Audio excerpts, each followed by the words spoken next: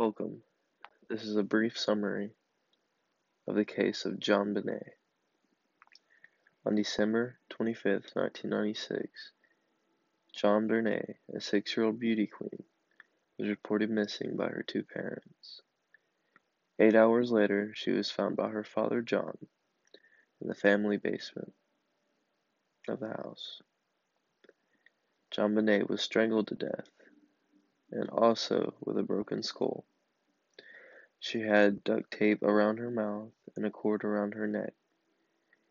The first piece of evidence that was found was a ransom note left on the basement stairs, visible to everybody.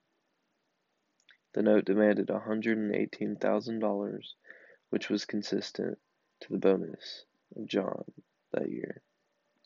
So whoever it was familiar with the family's salary of income. At first, the mother was a primary suspect. Fibers found on JonBenét's mother's clothes were found on the duct tape. Later, some fluids found on JonBenét's underwear removed the parents from the suspect list. Till this day, the case is still unsolved and open. Thank you.